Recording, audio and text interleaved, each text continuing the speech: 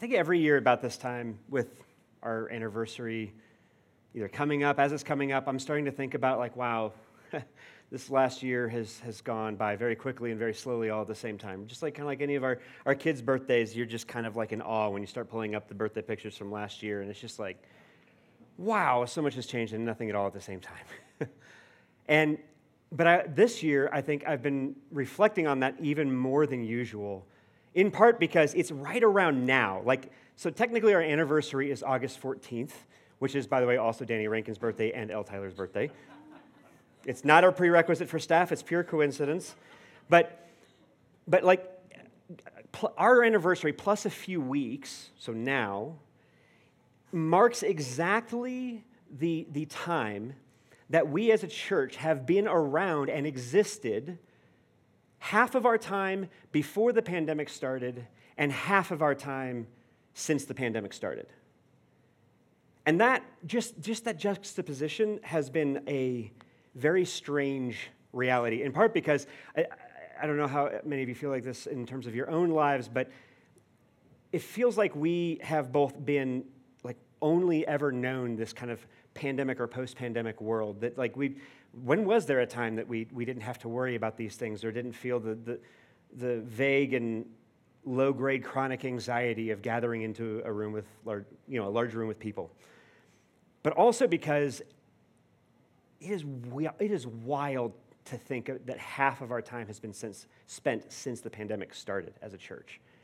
Because it feels like the majority of our time still has been pre-pandemic. Let me just kind of do some contrast here, because I want to reflect on what God has done in the midst of all this, right? In the first half of our time, in our existence, in our life as a church, we grew really fast. I don't know if you are familiar with the language of church planting, never mind in Boulder County. We grew way faster than we were supposed to. It was not normal. It was amazing. It was an act of God and His grace. And even more than that, it wasn't just the quantity or the size of our church, it was also the people that God was drawing into this church. And it was probably the most diverse church I have ever been a part of in terms of socio-political or cultural background, especially church background. I mean, we're a Presbyterian church, and we were, at one point, the largest group of people had come from charismatic backgrounds. That's weird if you know anything, not about charismatics, but about Presbyterians. Okay? It was wild. It was almost like Jesus was big enough to bring a very, very different group of people together. And a group of people that now, post-pandemic, man, it would actually take a miracle to be in a large room with other people like that. Which is part of the reason why the second half of our life as a church, I'm just to be real honest, as a pastor, it has been hard. It's been really hard. We are at year one size, year one number of people, amount of resources, and that means year one approach. We have to go back to not just the basics, but to this really weird, unique time when we were a church that wasn't established. And yet at the same time, we have year 15 levels of energy and momentum, right? Or maybe I'm just projecting. But even in the midst of all that, the thing that has just blown me away is being able to stand up here and to look at all of y'all's faces and to know so many of the stories that have been authored by God over the last 3.5 years alone. Several of you overcame addiction or substance abuse, especially, we all drank a little bit more during the pandemic as a way of kind of just managing and coping with stress. Right? But for some of you, that went a lot further than just drinking a little bit more. And you've come out of this. Many of you have persevered through anxiety and depression. The ways that the pandemic exposed fault lines in your marriage that you didn't even know were there. You've persevered through long COVID, other kinds of conflict, the loss of friends and family, either literally as in because they passed from COVID, or because the rifts in our society are not limited to the world outside the church, but are actually part of the church now too. You've persevered through that. And all that is, that's to say nothing of how the table has been this kind of like greenhouse sanctuary for faith for those of you who have been deconstructing within the church. That's awesome. You don't know how awesome that is. It's incredible. It doesn't happen. Let me just kind of quantify some of this because it's just like, so this isn't just like Brad, like, being effusive about something and being excited without being able to talk about details because it's public, right? Let me put it this way. We went 19 months, 1 week, and 2 days, and I did count it to that degree. 19 months, 1 week, and 2 days between regular in-person weekly worship. There are churches of our size and larger, I know of 3 personally, that didn't go longer than a year and do not exist anymore. They had to close their doors. And in the midst of our not being able to meet in person, God brought one of you to faith over live stream. Talk about a miracle. We regathered with slightly more people than we had on our launch team, and now we have 130 chairs, and we just had to buy 50 more to make space for you. It's incredible. Here's the coolest thing, though. Like, this is probably the starkest and most, like, this is incredible, okay? In terms of money given for mercy or diaconal need, okay, I went and counted it all up this week. Before the pandemic started, as a church, y'all had given $3,500 to help people who needed financial support, and that came through the church. $3,500. Since the pandemic started, y'all have given $56,000 to mercy needs. That's 16 times in the second half of our lifespan as a church compared to the first time. This is above and beyond regular giving. $56,000. And that doesn't count what I know happens on such a regular basis here of people showing up for people personally, emotionally, relationally, financially, in whatever way is needed. There are so many more stories of this that I know I haven't even heard of because it's become normal enough in this community that it gets taken for granted. Praise the Lord. That's incredible. I'm focusing on this not just because it's the 7th anniversary, but because Psalm 147 is this kind of similar reflection on how God's goodness and grace has redeemed a people and how God has been faithful despite incredibly difficult, traumatic circumstances of every kind and variety in ways that you couldn't possibly encapsulate in a sermon, never mind in a psalm. And it is a response, almost an offering to God out of gratitude, and it is bookended with praise. In fact, Psalm 147 is one of 5 psalms that ends the entire book of Psalms, all 150 of them. It's one of 5 that end them that have what's called a hallelujah chorus in it. Which means that, for example, when it says praise the Lord in verse 1 and then in verse 20, it ends with praise the Lord. All 5 of these psalms begin and end and are bookended with praise the Lord. They call it a hallelujah chorus because that's the literal word that we are translating as praise the Lord. Hallelujah. Hallelujah is the combination of 2 Hebrew words. The first is to boast in, and the second is in Yahweh. Okay? To boast in. We boast in, we brag about, we proclaim, we praise something that we find meaningful and worthwhile. Something that has passed that threshold of like, I'm thinking about this, and like, that's really great, to something that like, no. C.S. Lewis said that love is incomplete until it is expressed. There is something about praising God and boasting in God that actually consummates the love that he gives his people, and we are then expressing and returning it as gratitude. Yahweh, when it says, if you look at your Bible, if you have your Bible, it says when it says praise the Lord, you'll notice Lord is in all caps. That's because we transliterate Yahweh as Lord in Scripture because there's a tradition that we wouldn't want to take the Lord's name in vain. And this is Yahweh is God's name. It is who he is. It is the name by which he introduces himself to Moses at the burning bush in Exodus 3. Psalm 147 says, because of all these things, of God's faithfulness to and through his people, that it is fitting, it is good to sing praises to our God, for it is pleasant and a song of praise is fitting. So why? That's what it opens up with. But throughout the rest of the psalm, the psalmist answers. It says, first of all, we praise the Lord because Yahweh names the stars and mends our hearts. Yahweh names the stars and mends our heart. Let me read verses 3 and 4 to refresh our memory. It says, he heals the brokenhearted and binds up their wounds.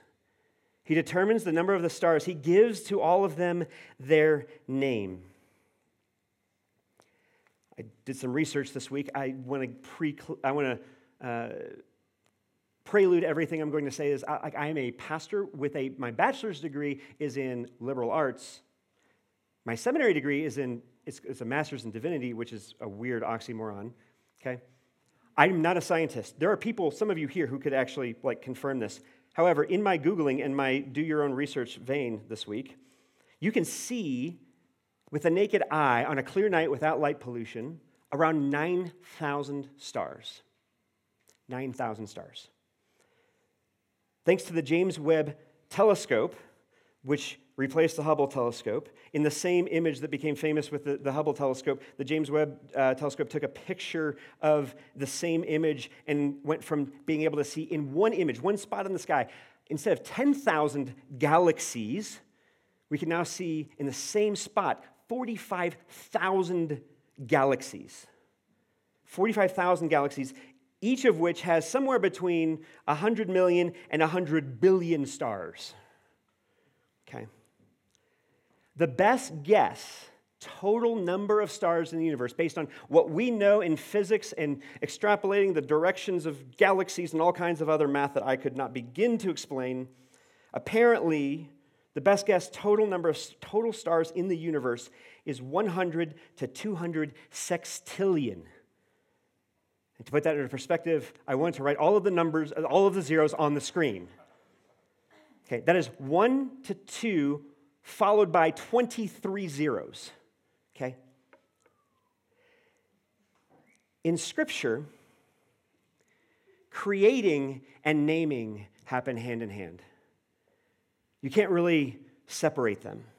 It's why God, when he created man, he named him Adam in the first aspect of his relationship with Adam. He gave him a name. When our children are born, i.e., they are created in that sense, they are then named.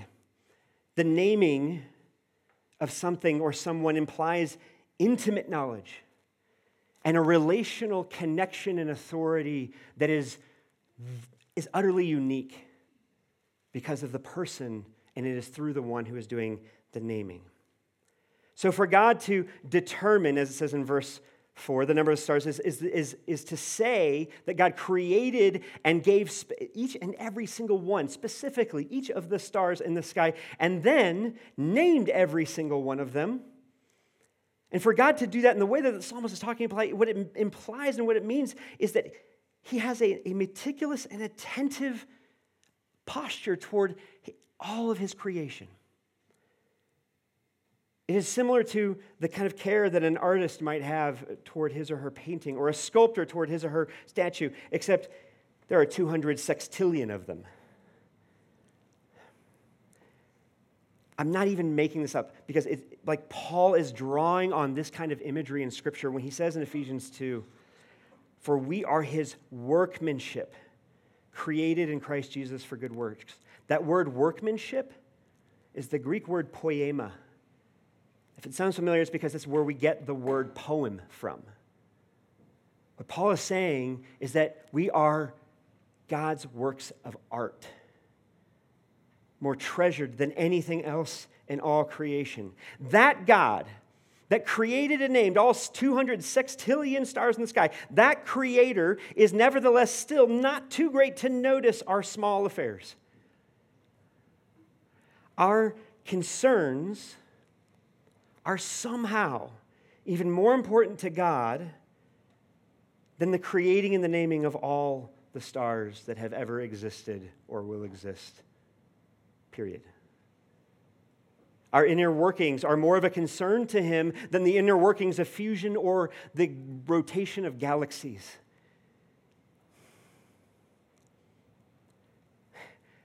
In verse 3, when he says that he binds up our wounds, this is describing the kind of care a parent has for the skin needs of a beloved child who doesn't understand the hurt that they are experiencing, who doesn't understand the way the world works and is lovingly, compassionately condescending to our level, kneeling down and being with us to bind up our wounds, to speak the words, "It's okay, and I am here, I am with you, and I love you."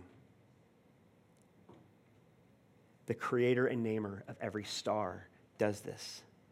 The one who knows all the stars by name knows you by name. Praise the Lord. We also praise the Lord because Yahweh delights in hope and he loves to give. Let me read verses 8 through 10 again. It says that Yahweh covers the heavens with clouds. He prepares rain for the earth. He makes grass grow on the hills. He gives food to the beasts their food, and to the young ravens that cry. His delight is not in the strength of the horse, nor his pleasure in the legs of a man, but the Lord takes pleasure in those who fear him, in those who hope in his steadfast love. What this section and what especially verses 12 through 20 also are saying is it's describing what theologians call God's aseity. If you want to, it's A-S-E-I-T-Y, if you ever have a trivia night need for this word. Aseity. God's aseity means that God exists apart from or independent of any aspect of creation whatsoever. That means time, matter, immaterial things, the space between the material things, literally all of the things that we could be putting under the umbrella of creation. God exists outside of time and space itself, and God is God in eternity, past and future, all at the same time. And therefore, if he does, he doesn't need anything from us, right? Like, for example, like verse 10 says, his delight is not in the strength of the horse, nor his pleasure in the legs of man. I'm going to be honest with you. This verse is particularly personal and triggering for me. And that's because I have very strong legs, okay? No, I'm serious. I have very strong, it's the only thing I got going for me, honestly. Okay? I've got a bum shoulder now. I've never had good upper body strength, never been good at sports. The first time I skied, I was like, I know what I'm made for.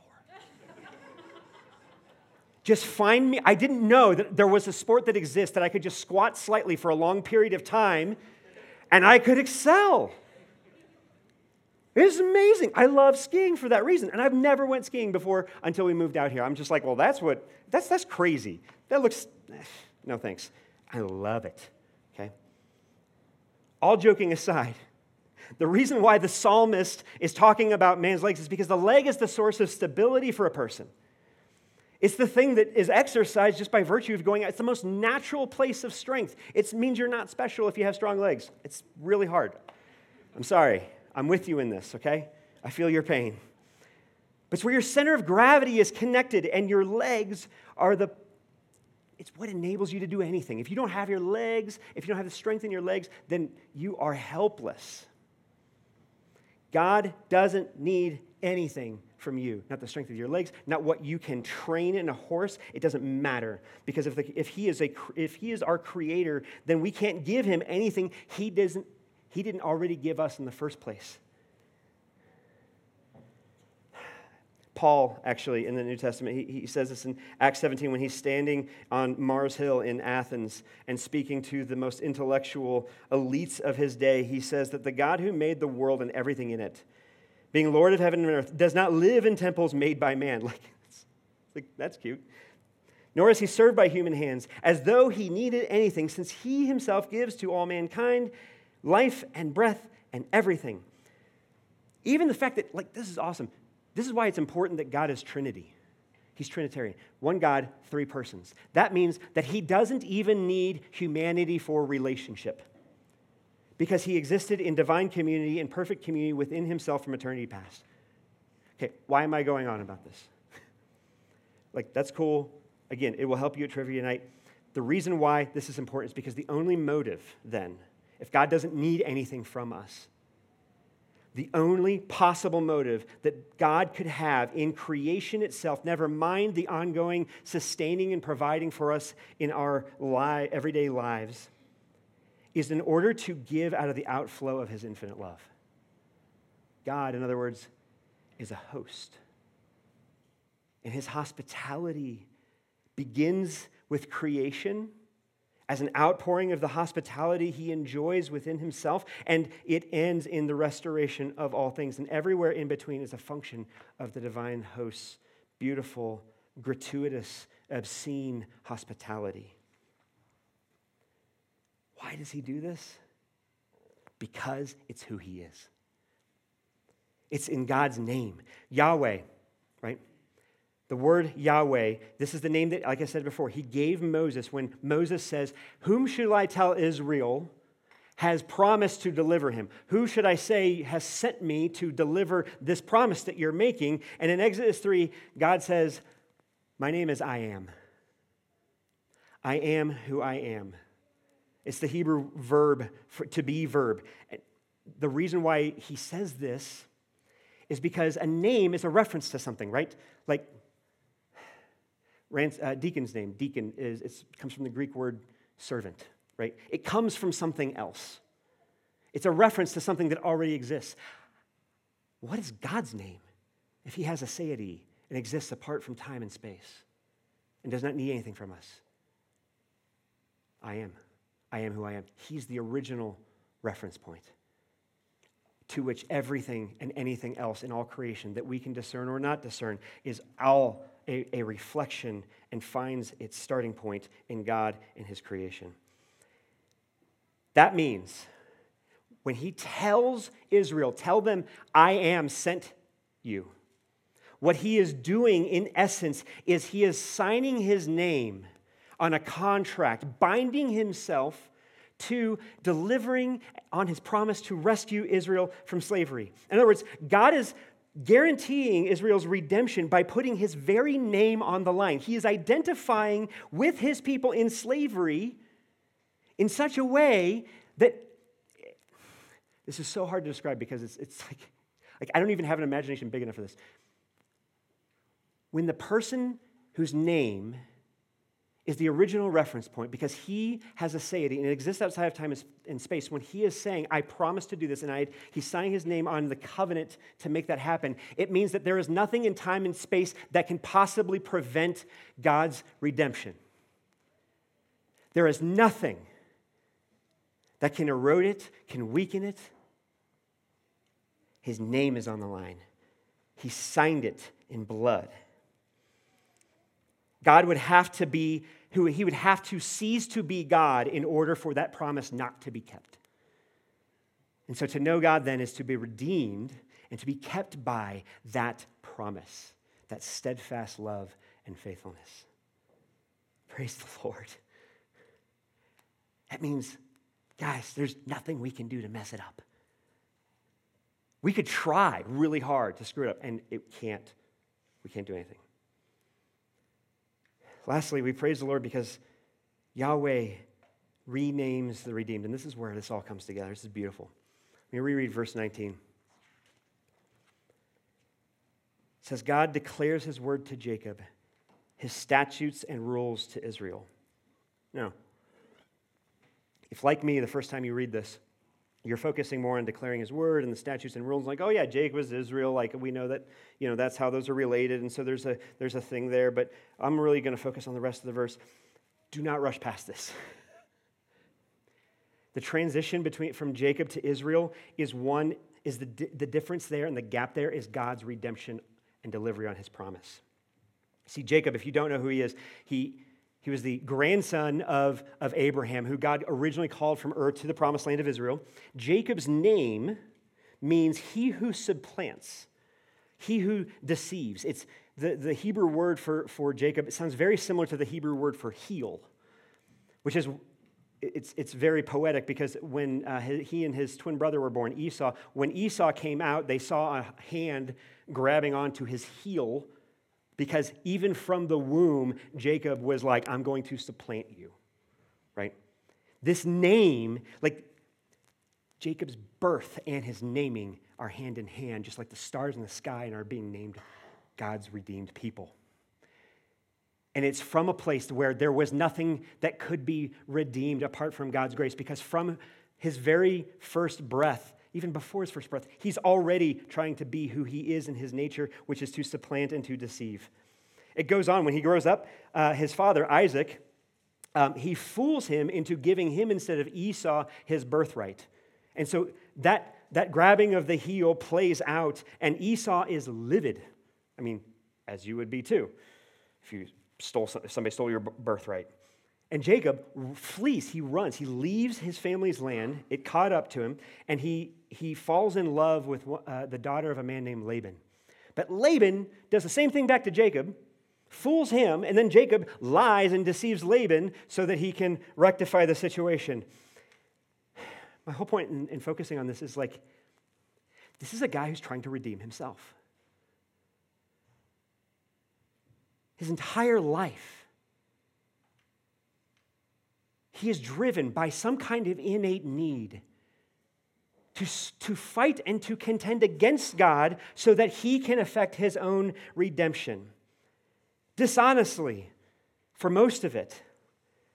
He didn't have anything given to him that he did not have to, that he did not end up deceiving or supplanting in order to achieve and to get.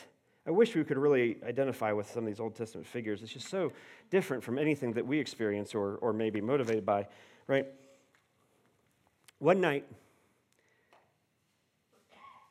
the bill collector comes. One night, all of Jacob's hustle starts catching up with him, and he has nowhere left to run. And he's alone by himself at night in the woods when God shows up in the flesh. Now, we think, theologians believe that this is what's called a Christophany, which is a pre-incarnate. So before Jesus came, he actually appears in the Old Testament in the flesh because God exists out of time and space, and then he came into earth as a human being, and so that kind of backfills in some weird way that I could not begin to explain for you. And he comes in the flesh and wrestles, literally struggles and strives and wrestles with Jacob, whose name means to contend and to supplant and to wrestle and to struggle. And they literally wrestle all night. And Jacob is literally fighting with God. He's fighting against God. And what's amazing is the way the narrative reads. It says God noticed that he was doing pretty well. Like he was succeeding in some ways. And it says that God, this man, notices, and so he touches his hip. And his hip dislocates. Because he's been holding him back the whole time. He met Jacob where he was, dislocates his hip, the source of his strength, his center of gravity. Then he says, you need to let me go, because as I talked about a few weeks ago in a sermon where God is telling Moses that if you see my face, you will die because I am holy and you cannot withstand seeing my face. God is saying, let go, because if the sun comes up and you see my face, you will die. You need to let go. And Jacob says, not until you bless me. Not till you bless me. Here's the difference. Because this sounds very similar to everything Jacob has done his entire life. He has been contending and trying to supplant blessing at every single point, but not from God. This is the first time he actually tries to get blessing from God. Let me read where the narrative picks up at that point. It says, and God said to him, what is your name? And he said, Jacob. And he said, your name shall no longer be called Jacob, but Israel. For you have striven with God and with men and have prevailed. In other words, Jacob finally stopped striving against God and started striving to know God. And then Jacob asked him, please tell me your name, right? He wants to know who this is. He wants to know God. But he said, why is it that you ask me my name? And it never says, God never says, there's nothing in the narrative that says God told him his name. It just says, and there he blessed him. So Jacob called the name of the place Peniel, saying, "For I have seen God face to face, and yet my life has been delivered." Peniel means seeing God, like where God's face is, okay? So you may be asking yourself, wait, I thought he couldn't see God's face. Are you saying that he did see God's face? I don't know, actually. I have no idea. It could be because Jesus, we could see Jesus' face, and there's something about God constraining himself into his human nature as Christ that maybe that didn't happen. But the way that the narrative reads, it implies that the primary point of here is that the blessing God gave Jacob was in knowing him. That Jacob may not have seen God's literal face, but he knew God. Because that's what it means to see somebody's face, is to know somebody. It means that when God renames Jacob Israel, he is renaming him in light of his being redeemed. That means, guys, I'm going to depart from my notes here for a second because I know some of you are living day to day and are suffering from this lie that says, I can't struggle with God. It can't be difficult. It has to be easy. I have to understand him. I have to actually experience or feel his presence in a visceral way like they do on the megachurch TVs or whatever. Like Jacob did everything he could to run from God, and God pursued him. Loved him so much, he left the stars in the skies to enter into a dark forest to wrestle all night until Jacob decided that it was worth asking who he was. Again, I'm departing from my notes here because I just want to ask you, what is it God's trying to get your attention with? That you truly, genuinely believe and have been operating off this false assumption that it's this, that whatever it is that's causing you pain, whatever dislocated hip you feel, is God punishing you for something, and it's actually his trying to get your attention because you need to know he doesn't need anything from you.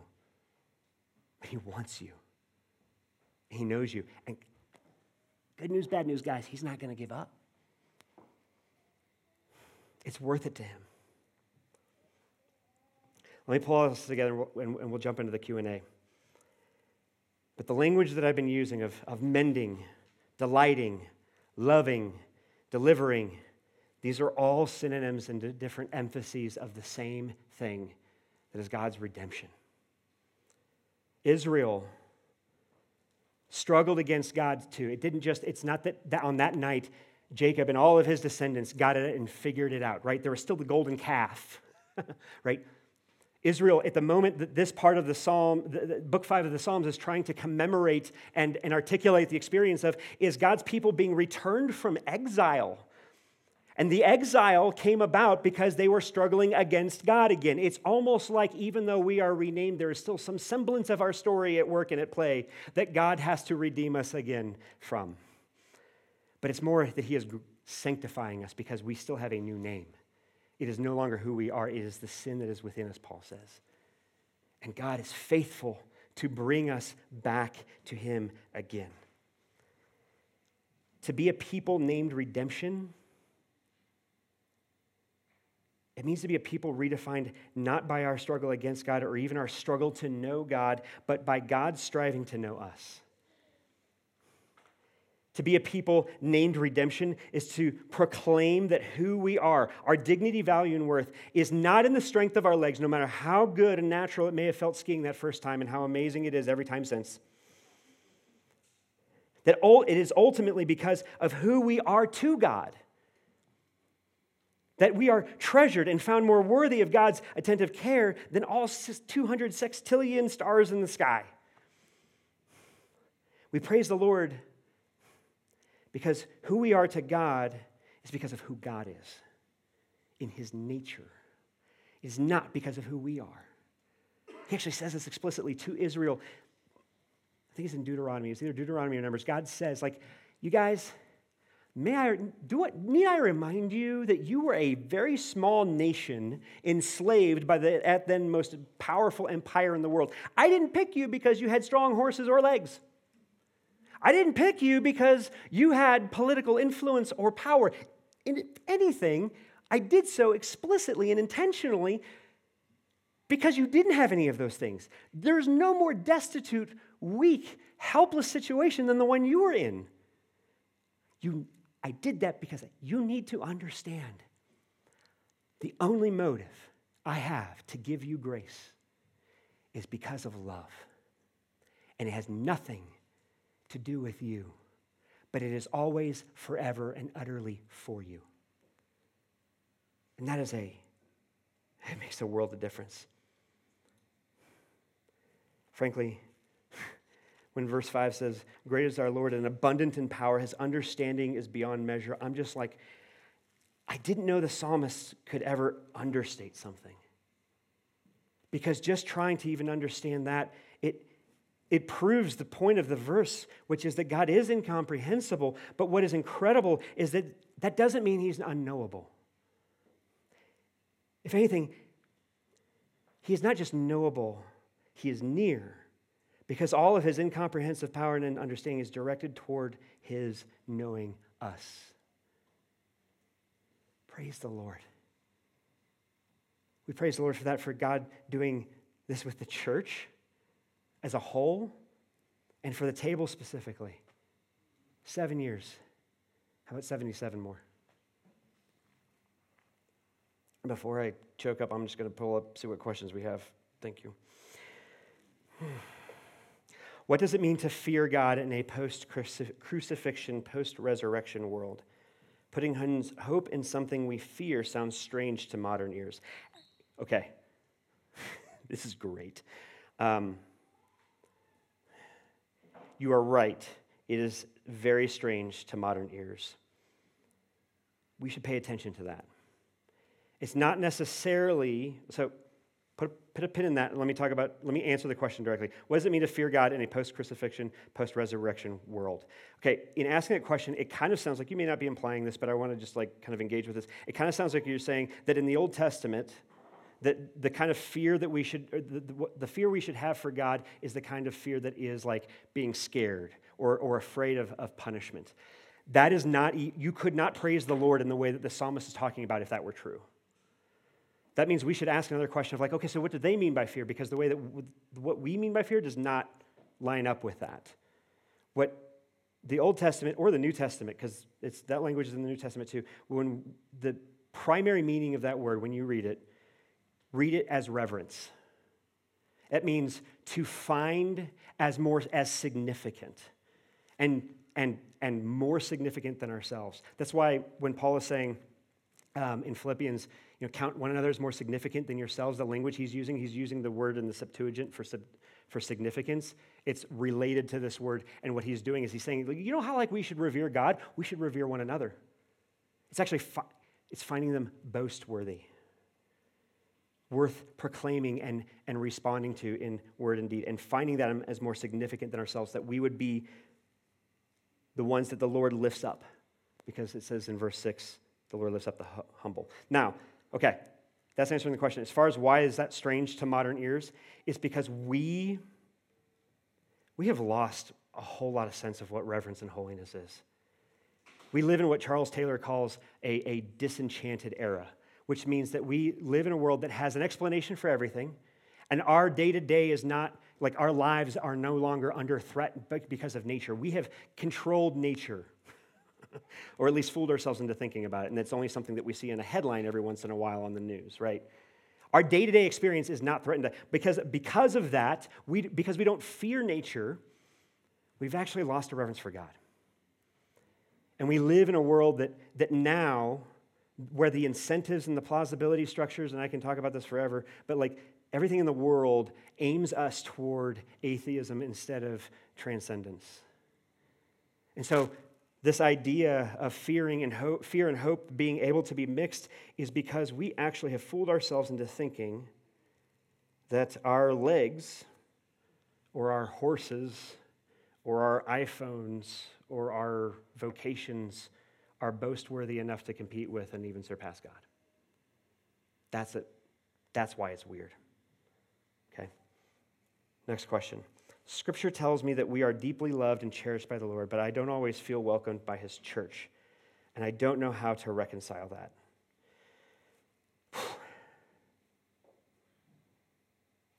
Man, I'm sorry, first of all.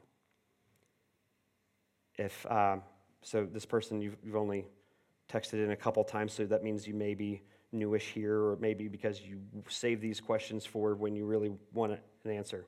Either way, know that that's not just the way it should be. God doesn't just like,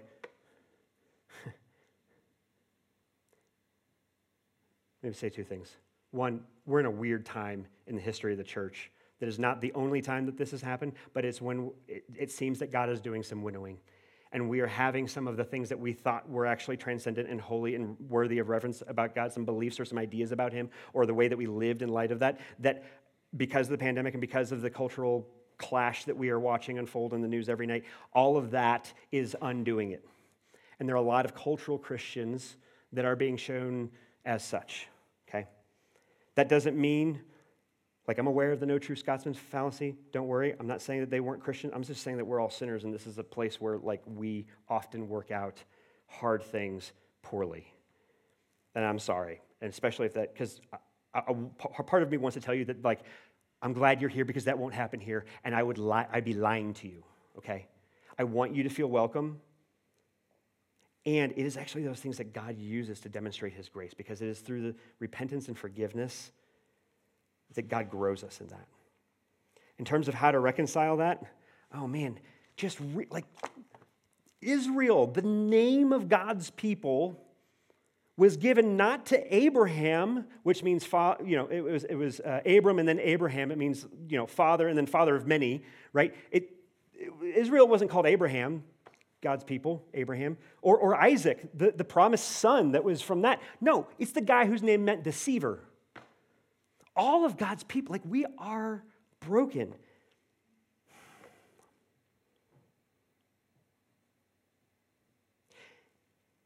And weirdly, it is that brokenness and that broken community that God somehow is like, hey, you know how I'm gonna demonstrate my love?